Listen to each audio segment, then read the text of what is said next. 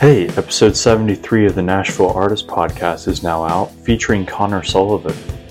Connor is a guitarist, experimental noise artist, and avid Criterion Collection lover. With a background rooted in the sounds of 90s country and 80s metal, Connor takes us on a journey through his musical evolution. Connor reminisces about his early days in high school, playing with his first band called Jaws, and honing his skills performing in venues all around Nashville. He talks about his personal struggles with imposter syndrome and overcoming self-criticism, offering valuable insights for aspiring artists. Connor is a multifaceted musician actively involved in 4 different bands: Argus, Blackened, Snooper, and Nineveh.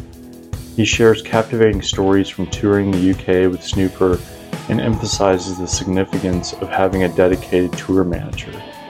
Discover his favorite venue, The End, and get insider recommendations for dining at Mitchell's Deli and Lucky Bamboo. Connor's advice for fellow artists emphasizes the importance of networking, self-promotion, and genuine kindness. You can support him as an artist by following him on social media, sharing his music, and purchasing his work on Bandcamp. You can even snag one of his screen-printed t-shirts. Influences from notable authors like Henry Miller, Cormac McCarthy, J.D. Salinger, and Eugene Robinson. Musical influences include Nirvana, Neil Young, Grateful Dead, John Coltrane, Aphex Twin, Merzbow, and Frank Ocean. Enjoy the podcast episode.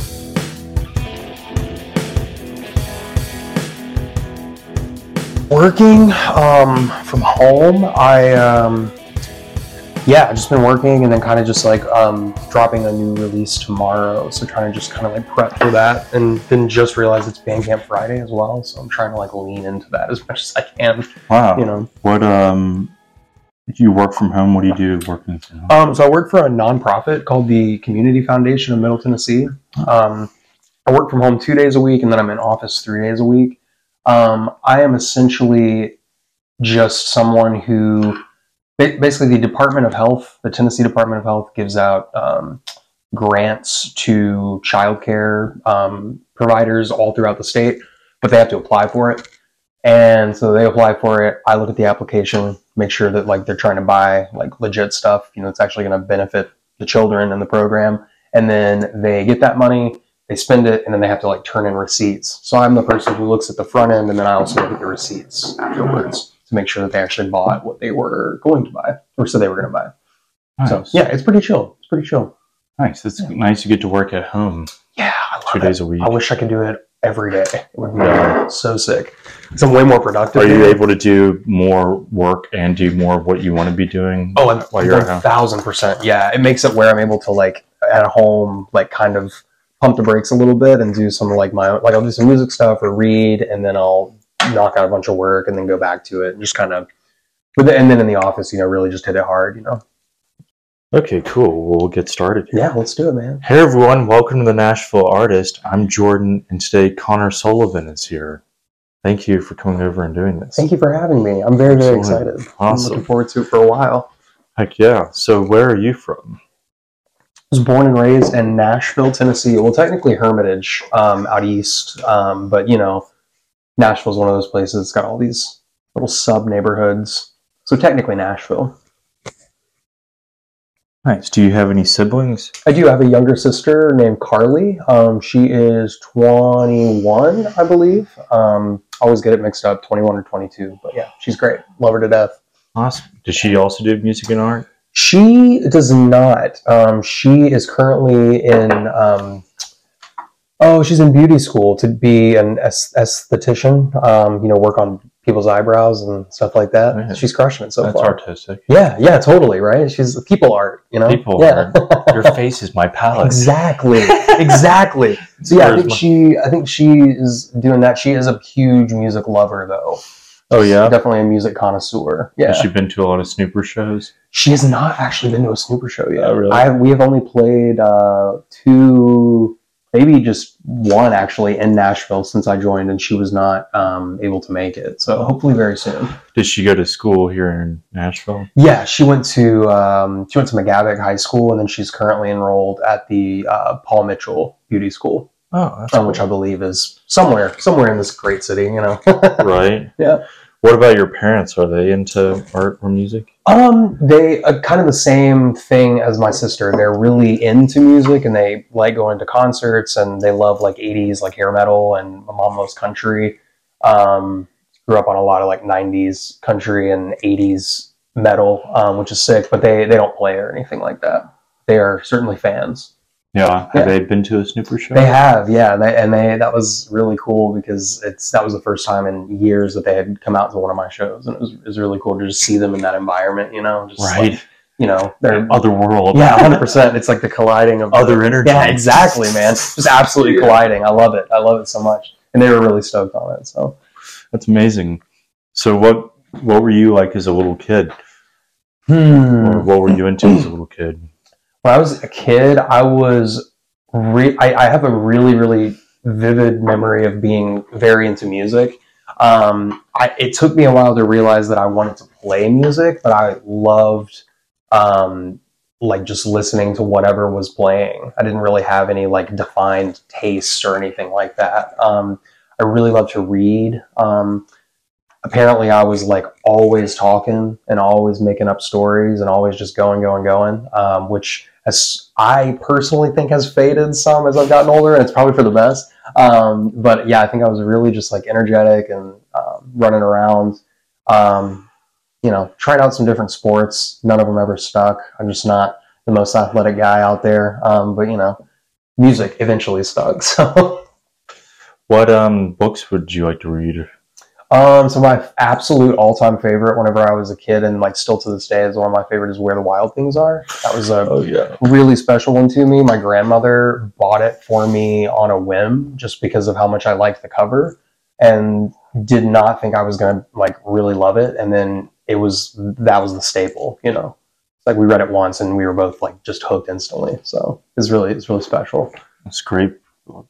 That and The Giving Tree. Loved The Giving Tree. Yeah. Also really like did you ever read any of the Arthur books? Oh yeah. Yeah. Really like I watched Arthur. Oh, totally. Yeah. We're a huge Arthur guy over here.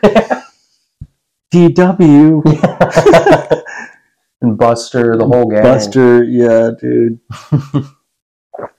That was like on if you caught like Saturday morning cartoons. Oh yeah. Every afternoon on PBS too. Or PBS. Yeah, with like Zaboomafoo. You ever watch Zaboomafoo? I think so, maybe. It was like the Pratt, I think the Pratt brothers, and it's like 2 guys, and then they just like have this lemur, and they just talk about like jungle and like African plains, like wildlife and things like that. It's so sick. It's so cool. I remember zoo books. Oh, I do. Man, I never had zoo books. That was something we always saw the commercial, and I was like, I really want that. I really want that. And it was just like, it's not in the budget, sorry, but they always looked really sick. Yeah. Did you have AR as a kid in your accelerated reading? Oh, where you had to like read little books to pass quizzes? I think I remember doing reading tests where it was like you sat down with your teacher, usually like away from everyone else in the class. It wasn't on a computer? No, and they would like make you read, and then they would ask you questions about what you just read, and it was to test like reading comprehension skills and things like that. I guess we didn't have AR. I read because of AR, I would read a lot of Magic Treehouse books. Oh yeah, those are sick too. Wow, I hadn't thought about this in a long time. So, when you were younger, what excited you about music, or what first got you into music and art? I think the first thing that I remember loving when I was like 5 or 6, my dad loves Kiss, and we would just listen to Kiss all the time. And I still love Kiss. They're so sick. And I think it's so funny because they like have such bad records, but then the ones that hit so hard. So I loved Kiss, and then kind of just like getting into like a lot of, my dad had this like leather bound CD case where it was just like, it has the little slits. You take them out of the case and you put them in there, you know? And I would just flip through there and just like take out whatever sounded interesting. So I would just listen to like a lot. It's crazy. He would have like a lot of like Metallica, but it was like 90s Metallica. It was like the post Cliff Burton stuff. And then the, like a lot of Van Halen and a lot of like Def Leppard, just all the big like hair bands, you know? So that was really like the first jumping off point. And it just seemed really cool to like just play. Like, you know, honestly, just like wanting to like be like playing guitar. It just seemed so sick. But really what truly did it for me was just like discovering Nirvana, basically. That's like my all-time fave, and just like immediately was like, now this I like. I wanna be Kurt Cobain, basically. And it's certainly like subsided a lot. Like I feel like I don't wear that influence on my sleeve as much as I used to, but I definitely still like, that's my guy. That's my guy. Oh yeah. Yeah. Did you learn a lot of those songs growing up? Oh yeah. Yeah. I like pretty much would learn with my buddy Ash. We would just like geek out over them in middle school, and we would pretty much come home and like at least one day of the week, every week, we would watch something Nirvana related, like the Unplugged set or the I think maybe the Paramount Halloween show that they did. And he had tablature books for like all their records. So we would just kind of like really hone in on like one for the evening or something like that. And just while I'm waiting for my mom to pick me up, we're just like jamming on it and just pretending that we are Nirvana, basically. Yeah. Dude. What do you think of his guitar work as a guitarist? Oh, Kurt's? Yeah. Yeah, I think he like, I mean, it's like, I personally think it's weird. It's like back then I feel like it was, I used to think it was like, man, nobody else was doing this. But then the older I get, I also am like really inspired and drawn to Neil Young. And Kurt basically like lifted everything he did, this like sort of loud, quiet dynamic from like Neil Young's like grunge records. He put out a record called Rust Never Sleeps that was like some people call it the first grunge record, and I think that like inspired Kurt a lot. So I feel like it's really cool because Kurt is like really technically proficient, but I feel like he just like it was just like oozing with passion the way that he played, and like it was, no matter how messy it came across, it still was like just inherently good to me. Yeah. Yeah. Interesting. Yeah, because I like, people are like, yeah, he played weird, but he played well, but he like sounded good. I don't know. Yeah, it's like he's not conventionally good, but he also like wrote in his journals a lot about just like practicing guitar for like 6 hours a day. And it's like, you can't be, if you're doing that every day for years, right? Like, at least you're good at what you do. Exactly. Good And at his thing. Exactly. And he like, he literally made like what I would think of as like he set like a benchmark for like that alternative rock scene, you know? Dude, it is insane how big Nirvana is. Truly. Like, I looked at them I hadn't listened to them in a while. I looked at them on Spotify, and it was like 27 million or something. Yeah. Like, oh my God. Well, and they're like, I didn't realize how like pop. Right. Like, right. And only having 3 records too, with 3 studio records, and then like, you know, a couple like live ones, and then like a B-sides, and then an unplugged. And it's just like, that was enough to just make such a big impact. And still to this day. Yeah. I mean, we're just hitting 30 years, like almost to the date of their last record coming out. So it's just like, still 30 years. That's crazy. Yeah. You know? And they don't even play that music anymore. No. Chris is a lawyer, you know, and then Dave is doing dad rock. Right. Foo Fighters. Yeah. Right. Okay, so I'm guessing like guitar was your first instrument? Yes. It's your main instrument? Yeah, and it's funny, it was my main instrument, and I, for a while, my sole instrument too, yeah. And so you would say like early influences were like Ace Frehley and like guitarists from like Van Halen. I would say, I think I have to say, because if my dad listens to this and I don't say Eddie Van Halen, he's probably going to like lose his mind. So I'm going to say Eddie Van Halen for sure, because that is probably like the first guitar solos. Yeah, love Ace Frehley. Kurt Cobain for sure. And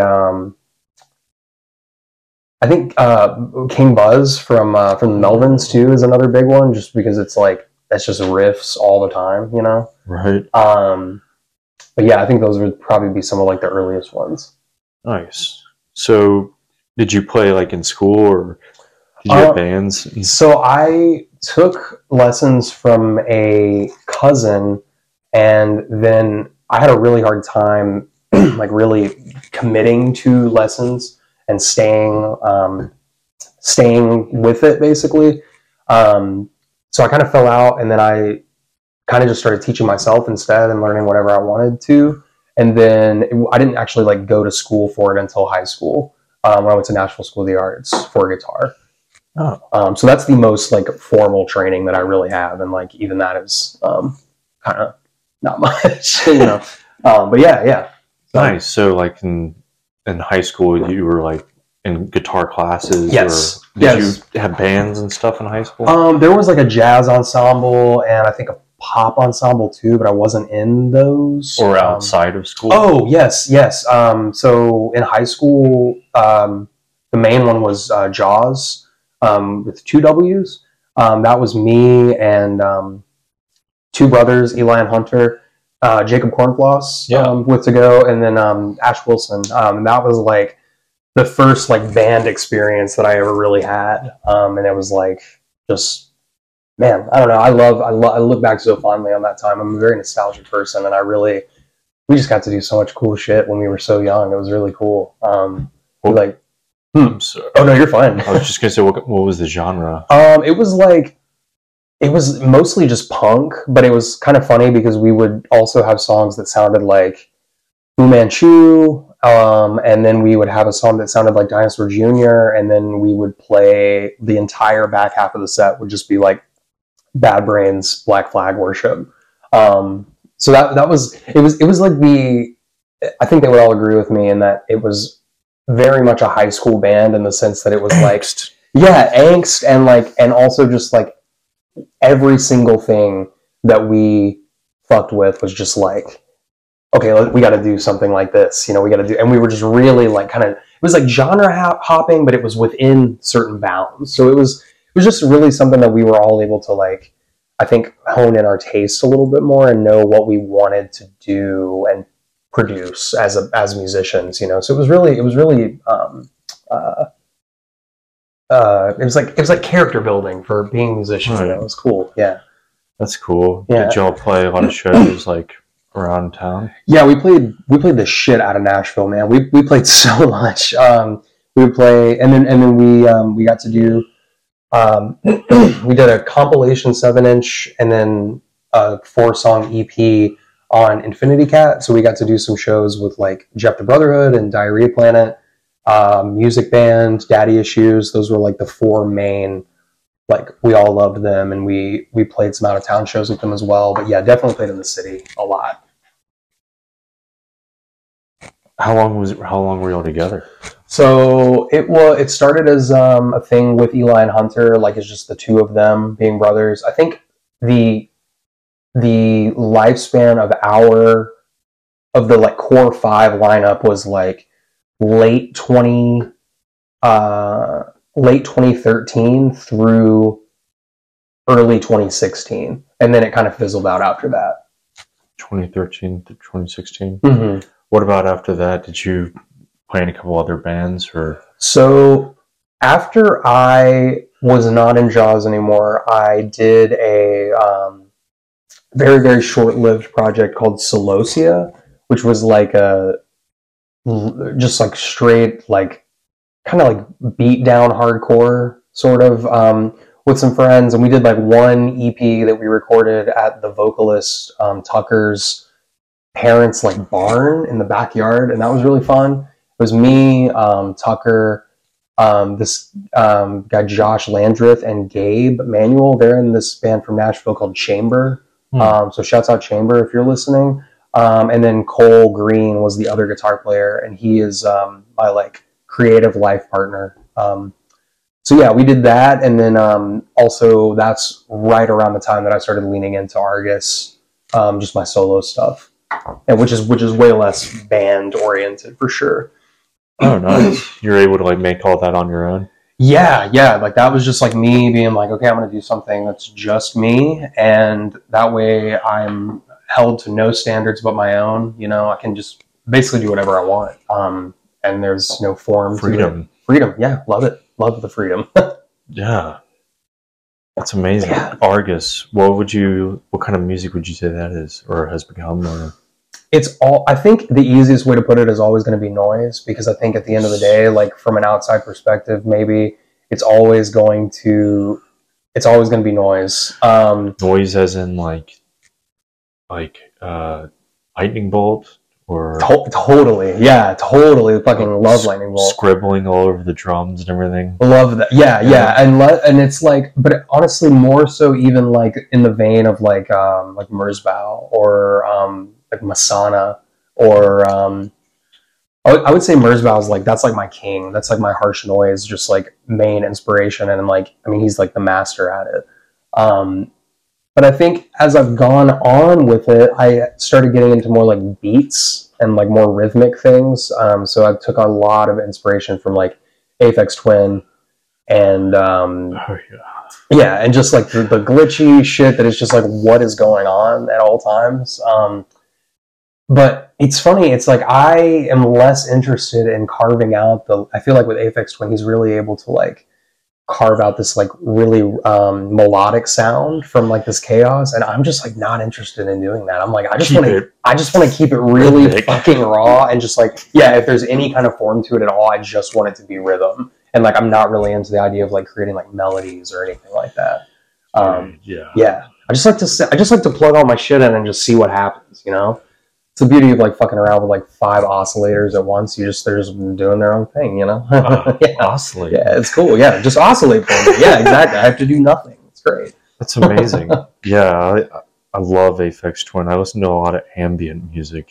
Yeah, and just sit in ambient music for hours. Yeah, I don't do it as often as I should. I'm really inspired by there's artists and records that I would definitely like classify as ambient that I'm like, well, that's like one of my favorite records of all time. But like I always tend to go to Aphex's like really just beat heavy stuff. Yeah, dude.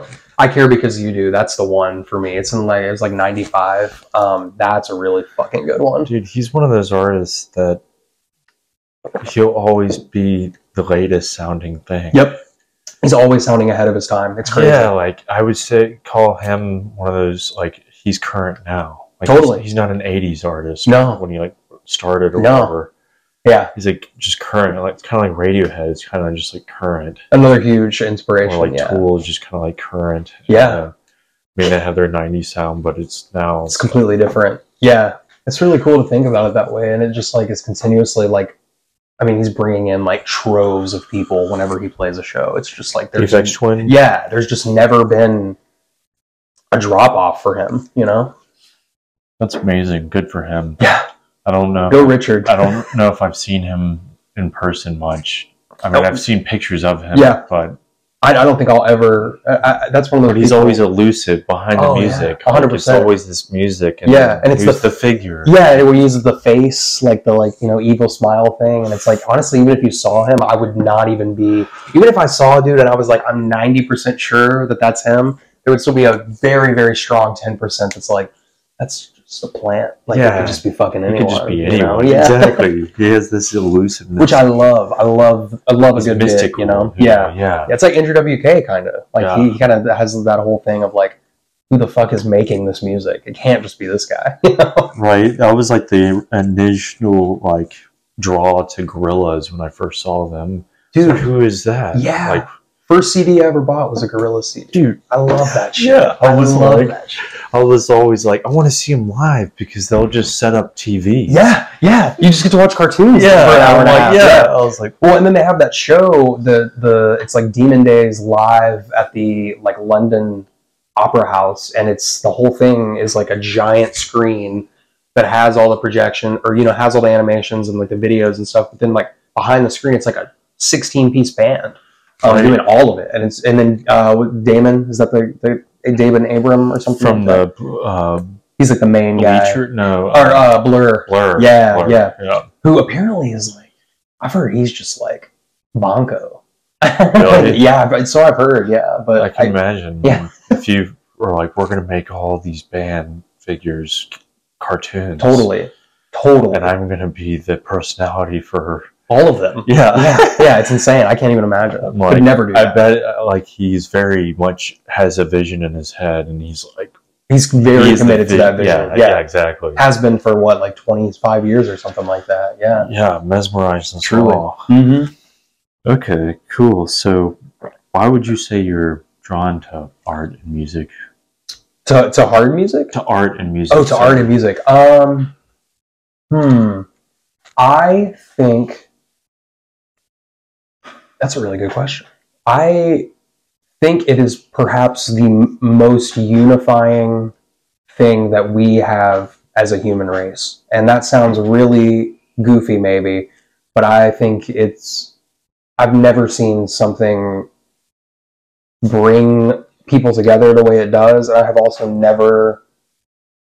I've never gotten so close to feeling like sort of like a euphoric bliss or like a God feeling from anything besides music. Like that's the closest thing that it's like, just like the ultimate, it's the Mecca, if you will. Right. Yeah. It's like such a beautiful thing, man. It's like, there's so many reasons. Also, like shit's just cool. Like if you, like when you see like a cool band, when you see a band that you're just like, this is checking all the boxes for me, give me a better feeling than that. You know what I mean? I mean, especially if you like it's like happenstance and like you're not seeking it out. Yeah, it's like an opener or something, and like they just blow your fucking mind.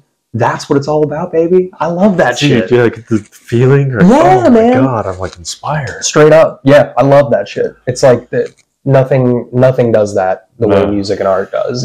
Not even food. Not even food. Not even the best meal you've ever had has made you feel as good as hearing the best song you've ever heard, Yeah, we're alive, man. It's like it's really cool. And like I think that it's such a overused sort of trope, I think, but like really post-pandemic too. It's like really been highlighted for me of just like going back to like those first shows, and just being. It's not even like being around the people that does it. It is the being in the room with the people that are creating the sounds. Right. It's great. Man, yeah, we are so lucky to live here and have so many different stages, so many different parts, so many different genres, I mean, there's a group or people doing so many different genres here. There's something for everybody, really. Yeah. I love it. Mm-hmm. Okay, so how do you develop your artistic skills? Do you practice like every day, or do you have routines? So I'll be the first to tell you I am shit about practicing. Truly, independently. I mean, like in group settings, like with bands and everything. It's like I'm able to like make do that as a group and everything. But practicing independently is something that like I really struggle with sometimes. I think I have a lot of like imposter syndrome. And so I'll just kind of think like, I'm never going to get to X point. So why even start? You know what I mean? So it's really something that I have to like break myself out of a lot to do.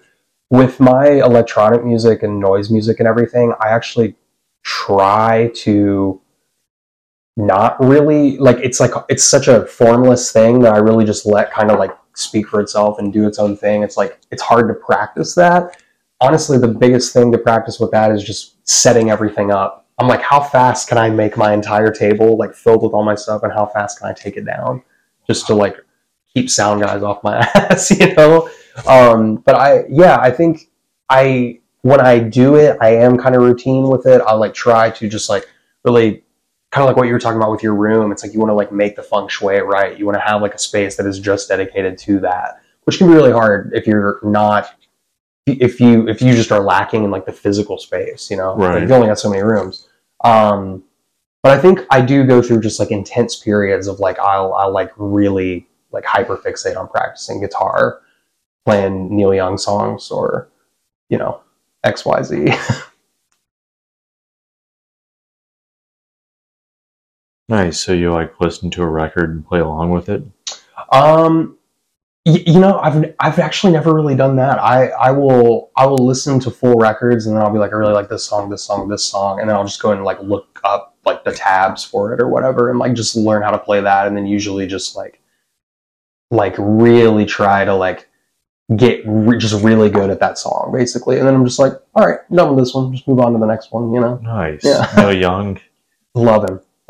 Yeah. What has drawn you like to his guitar work, or why do you like to learn those songs so much? So I've always loved Neil Young, but last year I really took like a deep dive into his discography, and I think the records that he was putting out in the like what I would consider like his golden era of like 70 to like 70, 79, basically all of the 70s, his lyrics and the things that he was talking about really, really resonated with me last summer. I'm not really sure why. It just like hit really hard, and I was like, dude, this is like the greatest music I've ever heard in my entire life.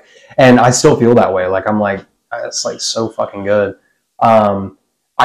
I like his playing kind of for the same reason that I like Kurt's so much, because it's like this, when he's on, he is so fucking on, dude. Like, it's like, but it's like sloppy, but you know it's like fucking amazing, you know? It's like, even if like he can't cut like the hottest solo of all time, you know, it's like when he does do one, you're like, that's fucking Neil Young. It's like, you know who you're listening to, you know? But I just really like his he just kind of has that like attitude of just like, I'm just gonna do whatever the fuck I want. Like, I'm gonna make like my records sound like huge rock records, but they're also like down home like country records. It's sick. Dude, yeah. It's sick. Harvest is fucking amazing, man. Man, I used to drill the shit out of that. Yeah. Especially in the fall. Totally. And that's funny. I really was into it in like August through like October. It's just yeah. I love that shit. Yeah. Out on the weekend. Dude, oh yeah. Crazy track. Awesome. So of all time, who are your favorite artists, musicians, people?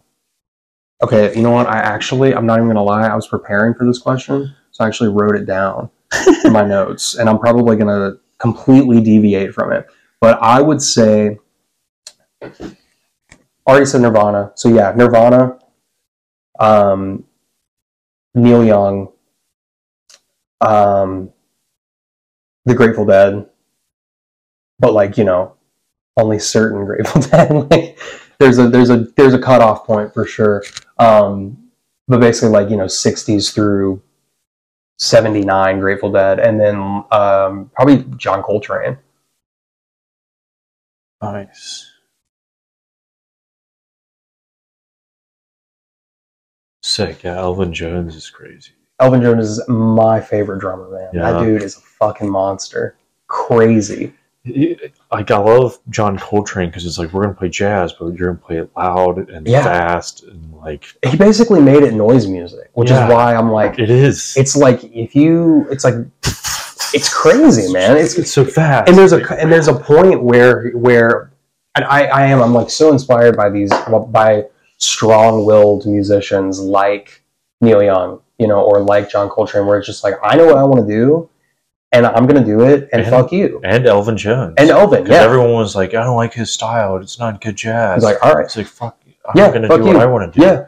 Dude, it's so sick. It's like the most like honorable shit to me. I mean, it's like, stick to your guns. Absolutely. Yeah. I love it. And so it's funny, like John Coltrane, it's like his early shit is so beautiful, and like Love Supreme, you know, is like, that was kind of like the sort of bridging the gap between the like really nice sort of like ballads and whatnot, and then going into just like this sort of like Ascension and Ohm era where it's just like mass chaos, but like Nah, it's not like he knew. You know what I mean? It's like he's just like, I've never listened to the records before where I've just been like, dude, this guy is really all. I mean, the whole ensemble. It's like even past Elvin Jones' time and like McCoy Tyner and all those people. It's like this dude is like letting the music speak for itself in a way that I've never heard. I mean, maybe Grateful Dead, like Jerry, kind of. I feel like similar things, but like, yeah, man, it's so cool, it's so cool.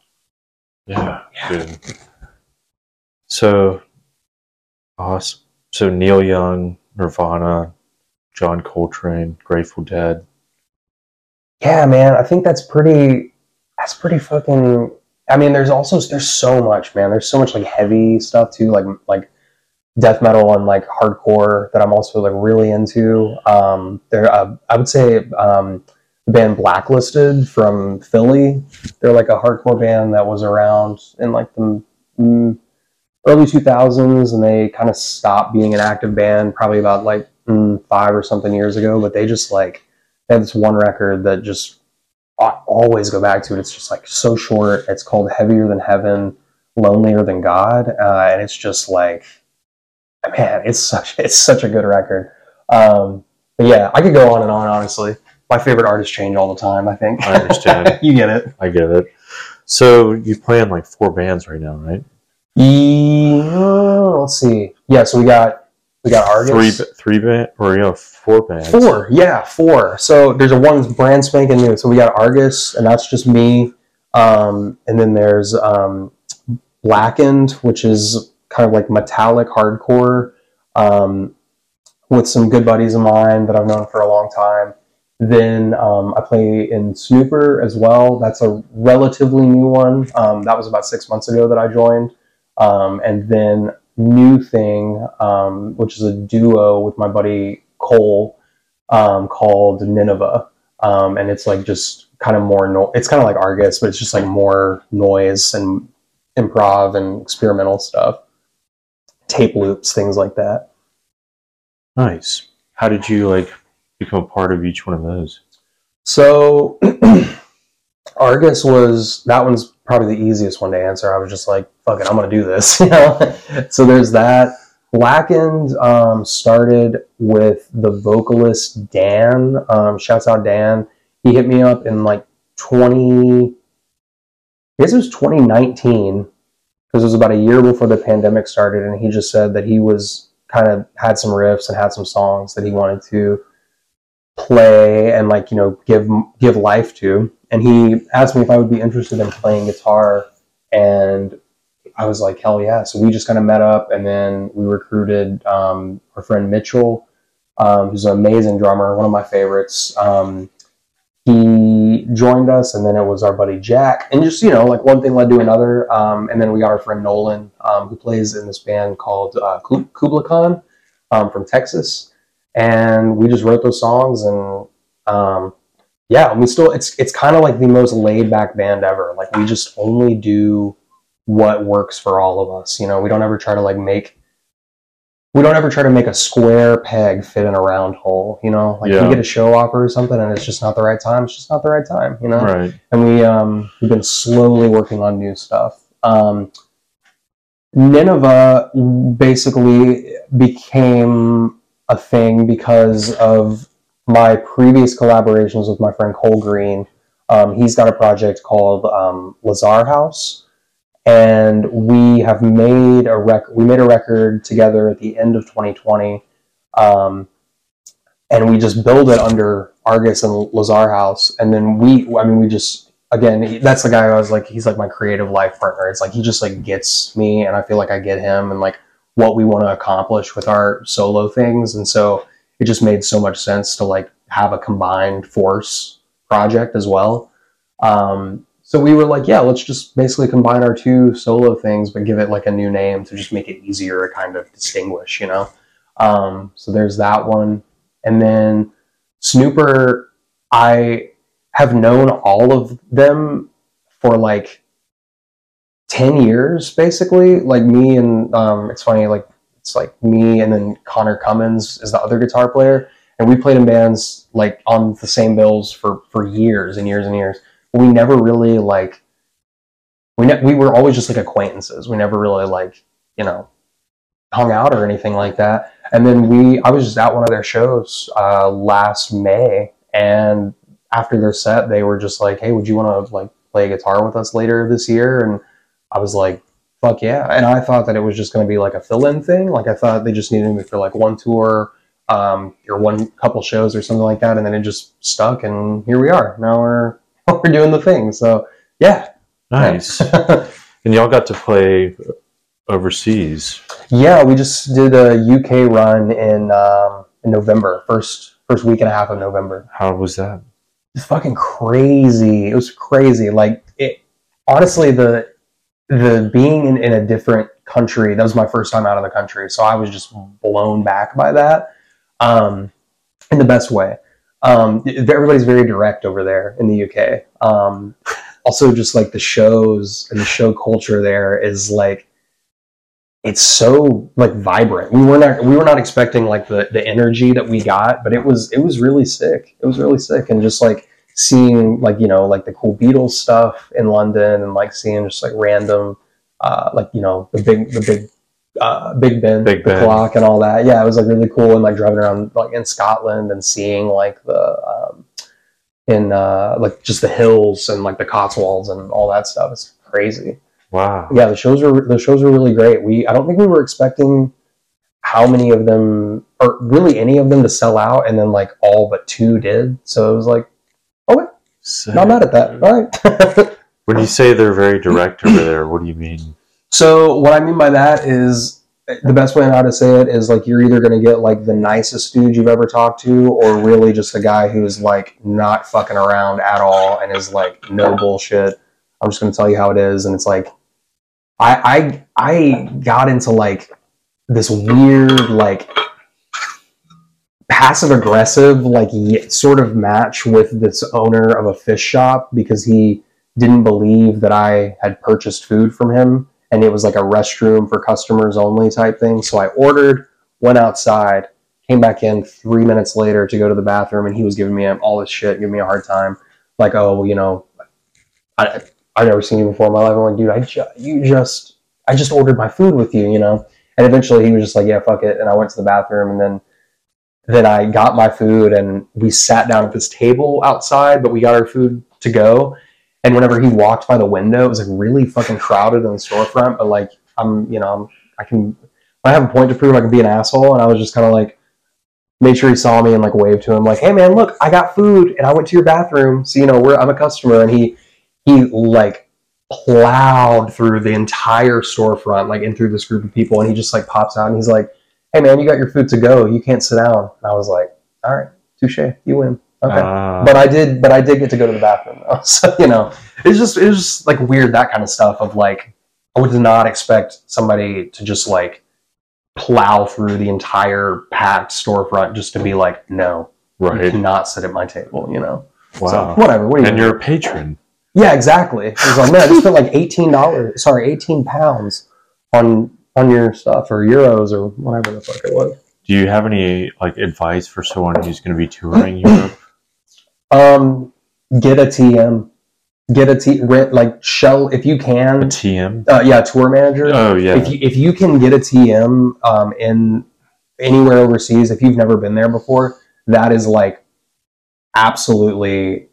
It was a game changer, because they will, if you get one that has like a van and they're willing to drive you, it's like you're going to get to your shows on time, barring any unforeseen circumstances.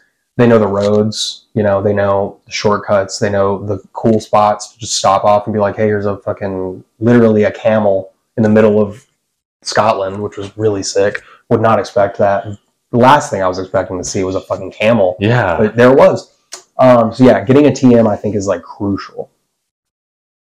Nice. Yeah, tour manager. Were y'all able to get one? We did, yeah. We had this guy Brian. Shouts out Brian. And yeah, we used some of his gear. He helped us load. He sold merch for us. He really did a lot of the like things that it's like you don't realize how much time you're having to spend doing these things. And it's like as fun as like selling merches and all this stuff. It's like when you're in a new place, overwhelming. It's completely overwhelming. Yeah. And like you get over there and you're like, shit, I don't even have time to like eat 3 meals, much less do these little sort of housekeeping things. So it's really nice to just have like the extra hands, you know? It's very good. I'll keep that in mind. So, what inspires your creativity? Wow. I love this question. I'm a huge movie guy. There's the obvious answer of like just listening to other artists and seeing what works for them and almost like finding out what their creative process is and seeing if I can learn anything from that. But I do get a lot of inspiration from like the media that I watch, for sure, and books too. Books, love like Henry Miller and Cormac McCarthy. J.D. Salinger is another one. The Glass Family, you know, that he created in his in all of his novels and everything. Crazy. But yeah, like the movies and stuff. I would say one of the really big inspirations for me when I started doing like noise and electronic music was watching just like really, they're like mock snuff films, you know, like movies where it's like, oh man, like these people are getting like fucking killed on camera. Like that's pretty messed up. You can't show that on TV, you know. And then I kind of grew out of that, but I still feel like that this sort of like art style of just making things that are like so real or appear to be so real, that just make you like, you have to confront it. It's like, right, I mean, it's like right there, you know, and it's not like a box office movie, you know what I mean? Like, but to where they're going to shy away and things like that. But so that was kind of starting out, but I'm like a really big, I love like the Coen brothers movies. I love, wow, this is crazy. I'm usually able to talk about movies for like 5 hours without stopping. And now I'm like, Dude, Cormac McCarthy, I remember reading The Road in high school. Yeah, it's a great one. Last day I read it, I cried so much. Oh, yeah, yeah. Have you read Blood Meridian? No, but that is extremely intense. My brother's reading it, and he's in the Marines. He's in the process of reading it right now? Yeah. Whoa. Last time I talked to him, he was reading it, and he's like... It's fucked. Yeah. It's like, it's easy. It became my favorite book. It's really hard. Like he says, it's really intense. Like, yeah. Brutal violence. Yeah, and it's crazy because the way that it depicts this violence is,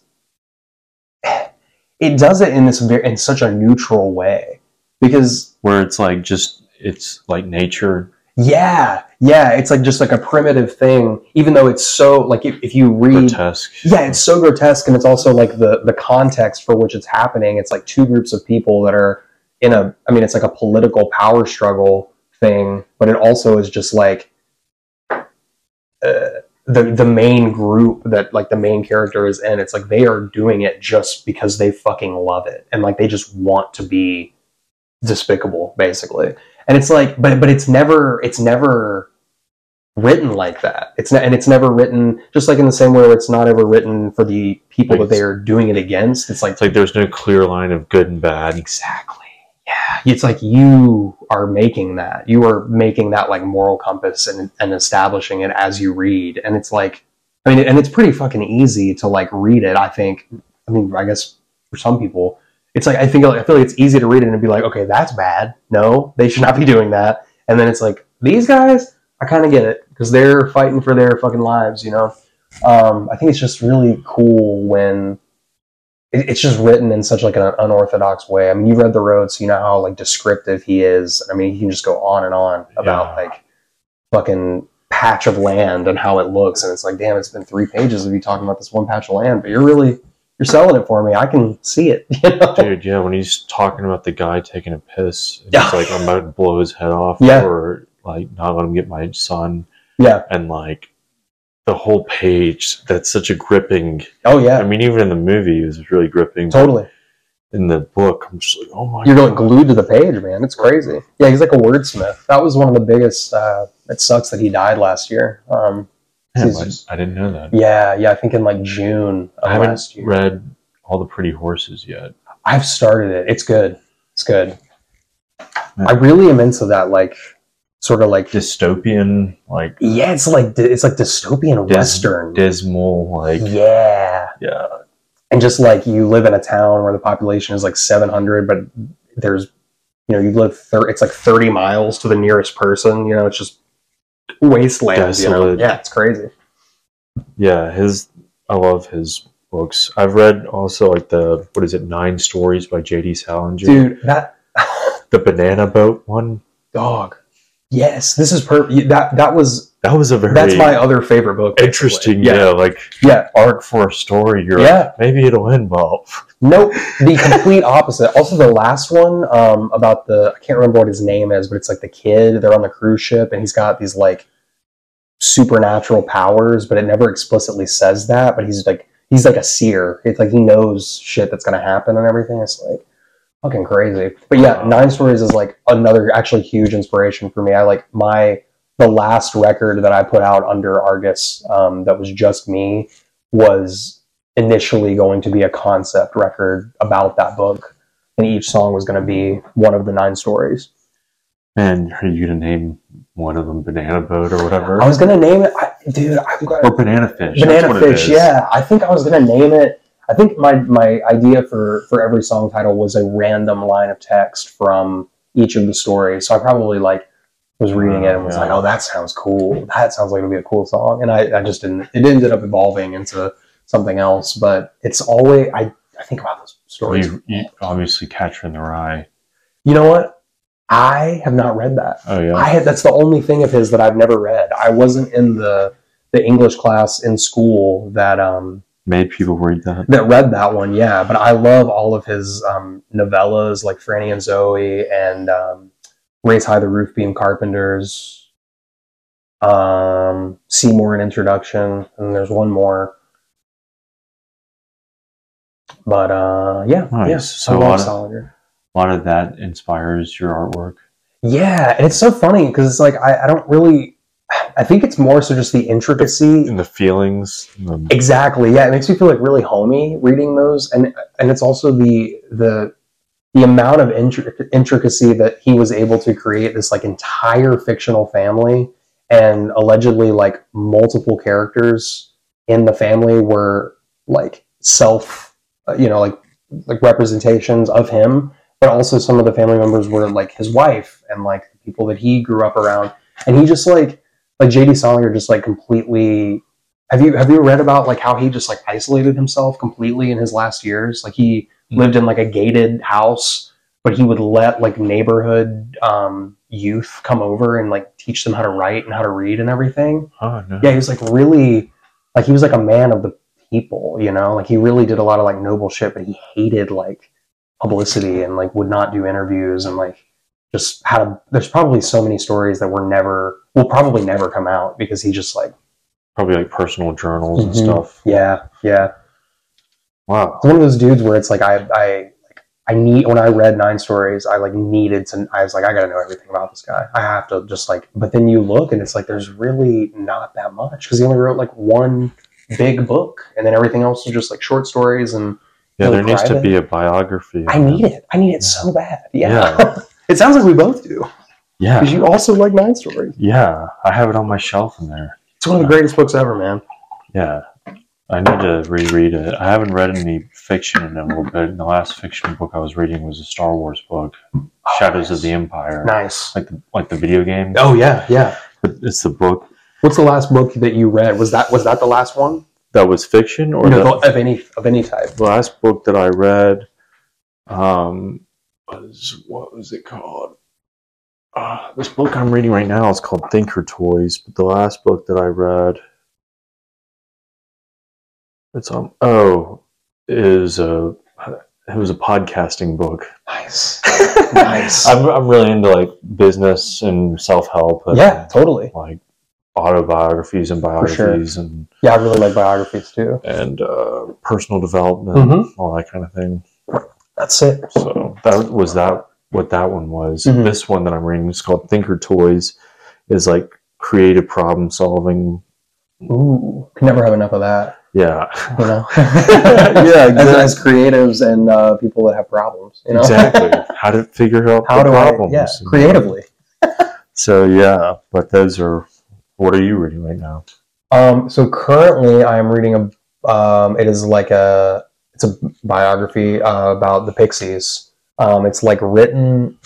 It's like one of those books where it's like comprised of like interviews and like sound bites from the band themselves, and then people within the camp of the Pixies and like producers and things like that. So it's kind of like it kind of gets a little. I like it, but it gets a little repetitive. Like sometimes it'll be like 2 pages, and it'll just be like 6 different people saying their version of the same thing that happened, and it's like I kind of like that, but it's cool.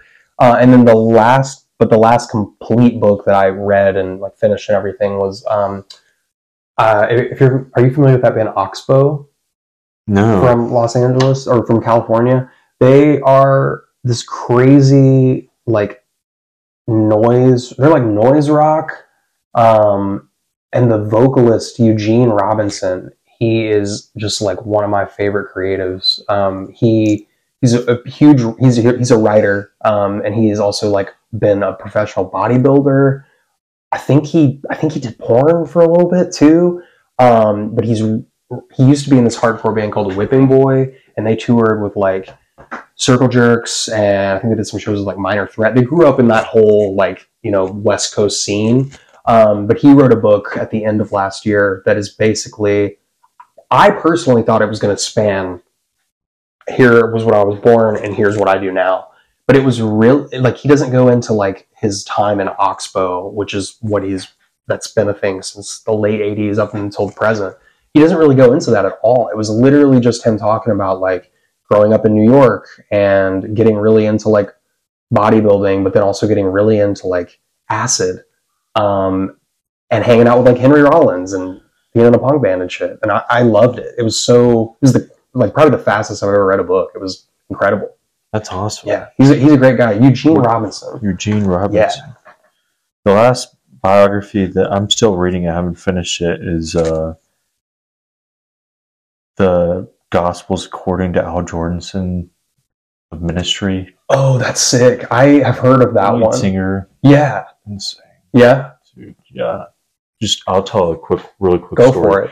So back in the late 80s, early 90s, Trent Reznor would be a roadie for Revolting Cocks, which is one of Al Jordanson's band, lead singer of Ministry. And anyways, they're in the studio. Al Jordanson, the drummer for the band, one of the producers, and Trent Reznor. And Al's like, okay, here are the rules. If anyone falls asleep, you're getting your head and your eyebrows shaved. And then so he goes to the bathroom, does all his coke, then comes back and roofies Trent and roofies the drummer. And then they go to sleep, and he does that to the drummer, and then he does it halfway to Trent. And Trent wakes up and is like, dude, what the hell are you doing? And he like shaved off half his eyebrow and like half his hair, and he like goes to the mirror and was like, oh my god, what did you do? Yeah. And Al's like, you fell asleep, those were the rules. And you can't say he didn't warn you. Yeah. and then 2 months later, Trent Reznor's face is on the front cover of a magazine. It's like, half Trent eyebrow. sets new hair trend. And Al Jordanson's like, I did that to him. So it's a lot of crazy stuff like that. Yeah. I love that shit. I read Primus has a really good one too. If you're into Primus. I've seen Primus a couple times. Yeah, fuck yeah. That's sick though. I need to the Gospels According to Al Jordanson. All right, that's easy to remember. I'm gonna check that out. Yeah. One quick other little anecdote is in high school, he was just insane. He would shoot cocaine before going to baseball practice, and then he would be the best player on the team. Naturally. Isn't that insane? Yeah, that's fucked up. That was like so hardcore. Oh yeah, at that early of an age. Totally, yeah. And like none of the jocks wanted to be his friend because he was druggy, and none of the normal people wanted to be his friend. He just carved out this perfect niche. Yeah, so he was like, I'll be the best player on the team, but also the most hated. Yeah, and nobody's gonna want to talk to me. It's gonna be sick. Yeah, it's insane. It's insane. So, how would you best describe the type of artist you are?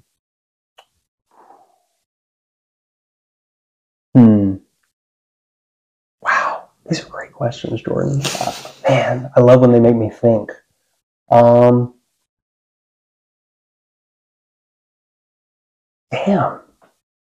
I like to think of myself as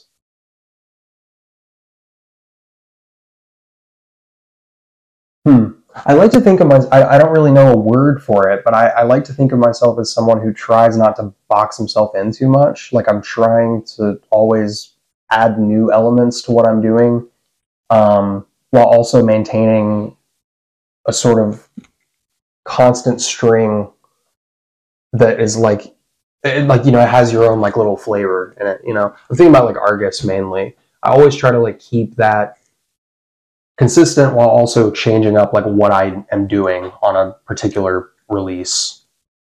I usually try to like say, oh, I'm not gonna allow myself to use like these pieces of gear and just limit myself to these. And it's like inevitably it's going to be different, but it's gonna have the little, me in it. You know what I mean? Yeah. So it's like I try to like be like experimental while also maintaining like my own like character and my own sort of like sound. Yeah. Yeah. But you don't want to put parameters too fucking too hate much. The parameters, yeah, man. Fuck the parameters. parameters. It's so, and that's that's one of the things that like the older I get, the more I'm like, damn, dude, like it's okay if I'm not, like you're not making fucking like radio hits or like verse chorus verse shit or like a rock song or a country song, whatever. It's like I just like to let it come out, Dude, yeah. I think that's the best way to be. It's the most fulfilling. Yeah, and in 5 years you're gonna be like, what was I thinking then? I like what I'm doing now. Yeah, exactly. It's like exactly. You just keep it it's just the constant. The wheel keeps on turning, man. Yeah. Like, thank God they didn't hear that. Yeah, exactly. Yeah, it's like, and it's like my honestly, my fiance has been really instrumental in that. Like, shouts out Brenna, I love you so much. She has been like one of the biggest inspirations in terms of just like, because we both I feel like I'm getting off the question a little bit, but we both love Frank Ocean, and like Frank Ocean, like that dude makes music for no one but Frank Ocean, and it's so sick. He like it's like he never plays live. He always is teasing people and always being like, I'm gonna drop some shit, and then he doesn't. And it's probably because he's just like the rest of us. He's sitting at his house and he's like, no, this fucking sucks. I don't want to do that. No, fuck it, scratch it. Let's start over. And it's like, but when he probably even more so. Oh yeah, 100%. Because it's like you're under a microscope. I mean, he's like one of the biggest artists ever. It's like it's crazy. But she got really into like the sort of lore and how he creates his stuff and how he basically had to like retract himself from the spotlight and just do it in this way where it's like you just create things and it never has to see the light of day, but it doesn't make you less of an artist. Exactly. It doesn't make you more successful, less successful. I mean, it's just like you were just doing for self, and that's like so important. As long as you feel fulfilled and nobody's getting hurt, go for it, Yeah, dude. Like I was talking to this guy the other day, and he's like, yeah, my friend, he's like a basement drummer. Mm-hmm. He plays like 18 hours a day. Yeah. And like he probably fucking loves it. Rip any like I was like comparing him to all these people. He's like, dude, he would tear them apart. Yeah. Like he's every day. Like he doesn't play shows. Yeah. He doesn't go out. Well, yeah. That's all he does. Yeah. It's just like a secret weapon. Yeah. Yeah. Seriously. Yeah. Seriously. He's like, I've lost girlfriends. I've lost relationships. I've lost friends. Like. Yeah. And I'm like, man, dude, the commitment. Well, and yeah, man, it's like going back to like what we were talking about earlier with like the favorite artist thing. It's like, dude, you've got to respect the commitment and the like just straight, like it's like raw passion and love. And it's like, how can you fucking knock that? I mean, it's like, if he's happy and he's like able to like just carve this place out in this life that is so fucking chaotic, and just like, it's awesome. It's really like honorable. It's beautiful. Yeah, totally. It's a shining star. Exactly. And the world will never know his name. We'll never know his name. Yeah. All right, cool. So what would you say your strengths and weaknesses as an artist are? Wow. My biggest weakness is definitely myself. I will have days where I have fully convinced myself you're not a musician, you're not a fucking artist, you're taking the easy way out when you when you do certain things, or you're not dedicated enough to the craft to consider yourself, an artist. And so honestly, that is my biggest weakness is the intrusive self thoughts, Being overly critical of yourself. Being overly critical of myself, yeah. And I do think that one of my strengths is that when, on the occasions when I'm able to conquer that, I can just I will get in my zone and I'm just on top of the world. It just completely turns my mood around, and then when I'm in those modes, I feel like I collaborate really well. I really just thrive off of that sharing that energy with people, and same for live performances. Snooper is honestly a really good example of that. I feel really, really locked in with the other 4 members of Snooper. Playing live with them, it has completely revitalized my viewpoint of just art in general. I don't know what it is. I can't explain it, but I just love the connection with other people and just the release of that. So yeah, weakness, myself, strength, conquering myself. No. Sometimes I win. I understand. Then other times I win. So you've always lived in Nashville, right? Yeah. I guess you've decided to stay here. I mean, for the time being, yeah, until I simply can't afford it anymore, which just seems like the most possible outcome at this point. What part of town do you live in? I live in Donaldson right now. Oh, okay. Yeah, which love it. We got really lucky and we just have a little cottage house over there. Yeah. Nice. This is going to be kind of hard for you to answer since you haven't lived anywhere else, but what would you say is something you've learned living here? Damn. That is a tough one because I've never spent an extended amount of time elsewhere. Man. Yeah, I don't really know how you would answer that. I'm not sure. I think no, you know what? I can answer. I've learned everything from living here because I've only lived here. So everything I know about making it in a big city or whatever, I guess I learned from here. You know what I mean? Yeah. Can't say that about anywhere else. Right. Do you have any favorite? Do you have a favorite venue in Nashville? Yeah. I always say the End. I fucking love the End. That place is so sick. Bruce, the whole crew there, I love it. It's so perfectly divey. One of those places where you're scared to open the bathroom door because you never know what you're gonna get. The sound in there is usually consistently great.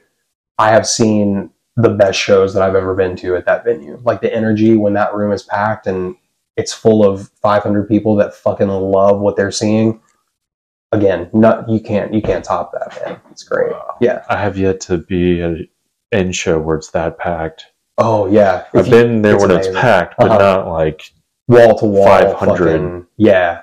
Yeah, it's magical, man. I love the balcony setup too. I've jumped off the balcony. Yeah, I love how they have a little separation area. Yeah. So if you want to chill more, you can go over there. Yeah, and it's great because you're right up on the action. I mean, it's right there. You can touch the people, but it's if you want to just recluse yourself a little bit, you can just. I mean, it's great. It sounds good wherever you're standing. Yeah, it's great. Yeah, I love the End.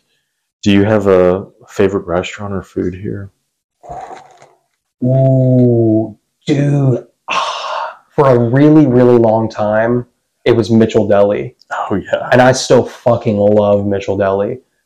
But honestly, I think, and I'm a total late bloomer when it comes to discovering this place, but Lucky Bamboo. Oh my God. I haven't been there. Dude, so word on the street is they're closing in April because their lease is ending, so you gotta go. You've got to go. What kind of food is it? It's authentic Chinese food. Oh, okay. And the space is beautiful. They're all so nice in there. But yeah, that place rocks. Okay, I'll definitely check that out. Yeah, can't recommend it enough. Lucky Bamboo. Mm-hmm.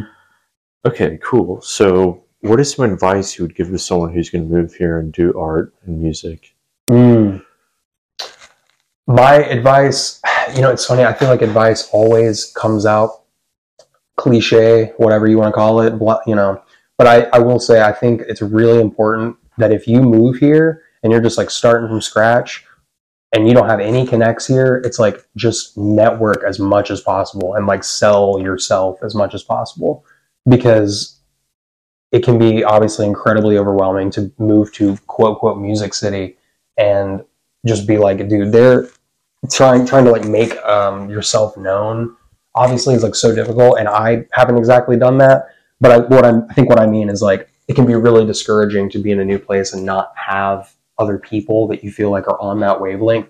But like it's like we were talking about earlier. It's like there's something for everybody around here, and so I think it's really important to like commit to that and just stick to your guns and stick to what you want to do, and like the rest will follow suit. Also, be nice. That's the other thing too. Be fucking nice. Be friendly. Be friendly. It will take you so far. I love.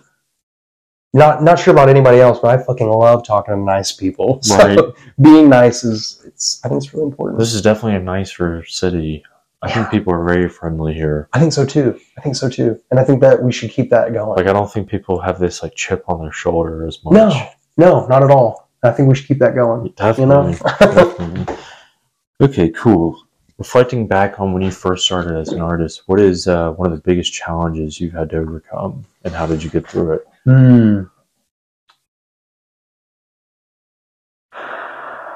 Starting as an artist. So like when I first started playing music, I think for me, as somebody who who had a hard time getting into sports because of the fact that like you weren't, like I personally, like, you know, when you first start playing soccer or whatever, you're not going to be like great. Most people aren't, unless you're like a prodigy, you know? And so with anything, I think it's like just getting over that. It's almost like ego death, like when you start, you know, and you have to just be like, I have to practice this. I have to put in a lot of work to get to where I want to get to with, you know, fill in the blank. So I think that was a big thing for me because I was never involved in like a group thing or like an extracurricular activity that required, you know, we're going to have soccer practice every Tuesday and Thursday at 4 p.m. and all this. So kind of getting into that routine of like being like, all right, I got to carve out this amount of time to do this, and I'm not going to get discouraged when it's not going my way because I just fucking started, you know? Yeah. Yeah. Nice. Even fucking, you know, Neil Young had to start somewhere. Kurt Cobain had to start somewhere. Right. You know, and Neil Young probably had so many people be like, "You're ugly and you sound like shit." Straight up. Little do they know, he sounds fucking awesome. Yeah. And he's kind of hot. Yeah, he's hot. Yeah. I mean, he showed them. Exactly. Yeah. And he's like became successful. Exactly. So. All right. What would you say is your biggest personal growth from last year to this year? Okay, I'm prepared for this one. I feel like I have two. I think that I am more confident than I was last year.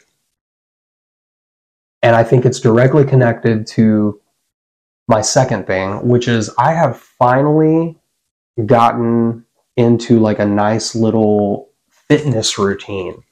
That's always been, I think that's one of the main ongoing themes of this podcast tonight has been like, I have a hard time getting into new routines and like holding myself accountable in that way. But I have finally like been going to the gym like 3 to 4 times a week. And I'm not over here fucking benching, you know, 350. I don't want to be, but I'm just, you know, doing enough to like, you know, you're getting your heart rate up, you're breaking a sweat, you're fucking lifting some things, you know, it just, and it's like enough to make you feel better, you know, like I feel, and you know that I see you do the gym stuff, silverback in training, like you say, but I think it's like, it does so much for like mental health and like just overall like mood. That's been my biggest learn within the past probably 2 months is like, if I'm having a shitty day, if I go to the gym and just throw everything else out the window for like 35 minutes and I get out of there, I'm like, dude, that was so cathartic. It's insane. Definitely. Like, I feel like it helps me stay calm. Yeah.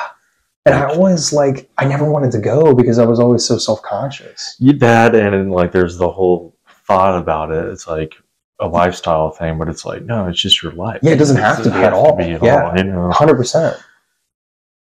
It's like you want to be childlike and be able to sprint around and frolic. Exactly. Yeah. And in a dedicated space for that.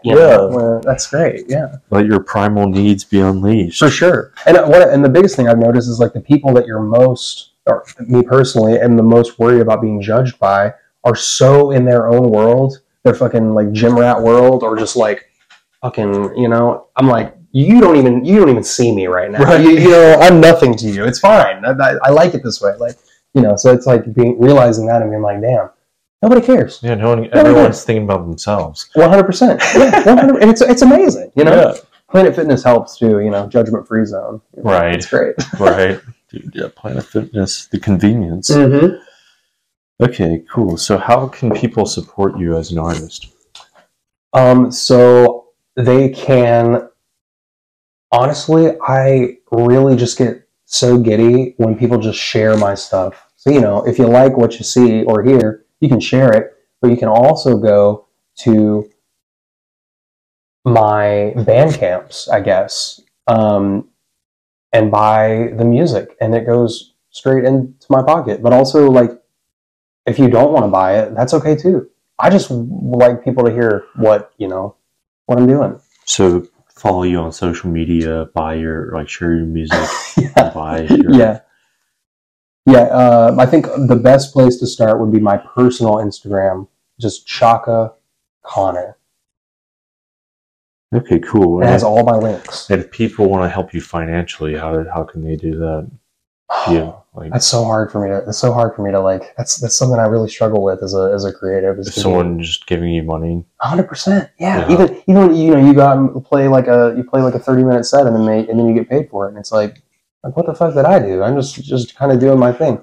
But I guess like the Bandcamp would be the way to donate or whatever. Yeah, Bandcamp, and I would say that because I want you to get something for your money that you work hard for. Definitely. I just know like people that have financial means and they like people's music. Yeah. They're like, I don't know how to help them, but I like their vision. Yeah. Want more of it. Yeah. Well, I'm always trying to I just recently started with the new project that's coming out tomorrow, which is Nineveh. I finally have the capabilities to make my own physical releases. So I'm about to really start getting leaning heavily into making cassettes and things like that.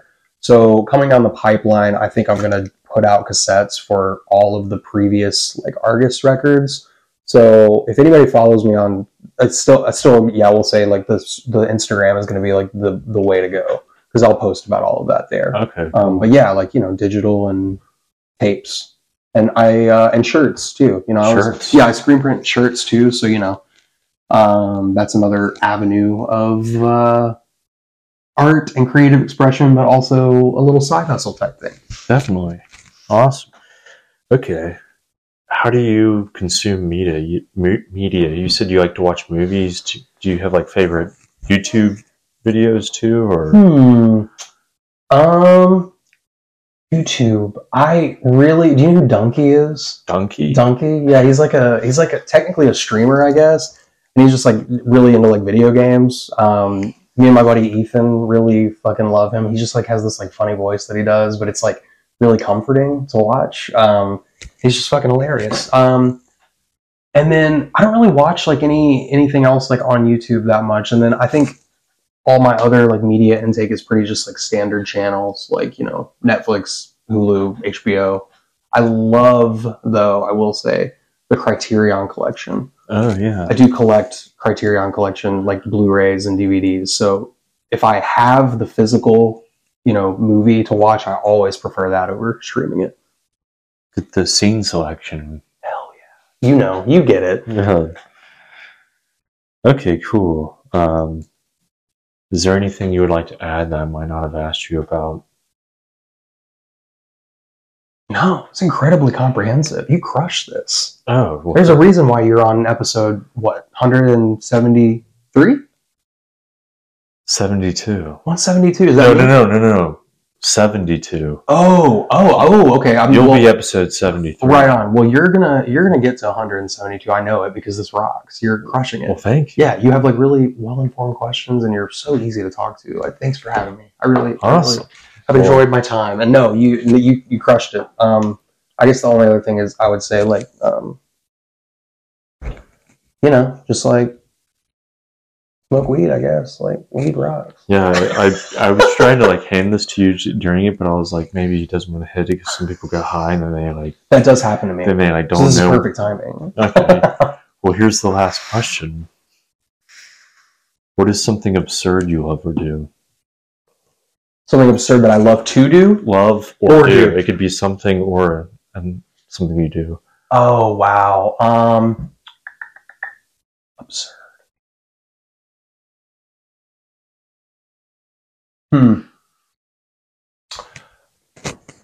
Honestly, I think that I have to say this because it's the thing that keeps coming to mind is it used to be a podcast, but now I would consider it its own like extended universe. But it is called On Cinema at the Cinema, and it is run by Tim Heidecker from Tim and Eric, and Greg from he's a comedian. He has a personality called Neil Hamburger that he does, and it is just the most.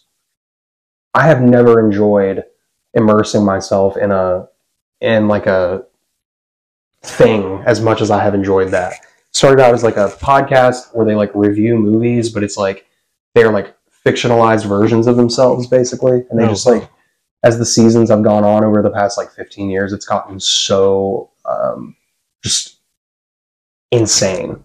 So that is my recommendation of absurdity is On Cinema at the Cinema. I love it. And if I talk about it and try to explain what it is, we would add another 2 hours to the podcast. So, We'll check it out. Yeah. Then. Okay, awesome. Well, thank you, Connor, for coming over and doing this. Of course, man. Thanks for having me. Absolutely.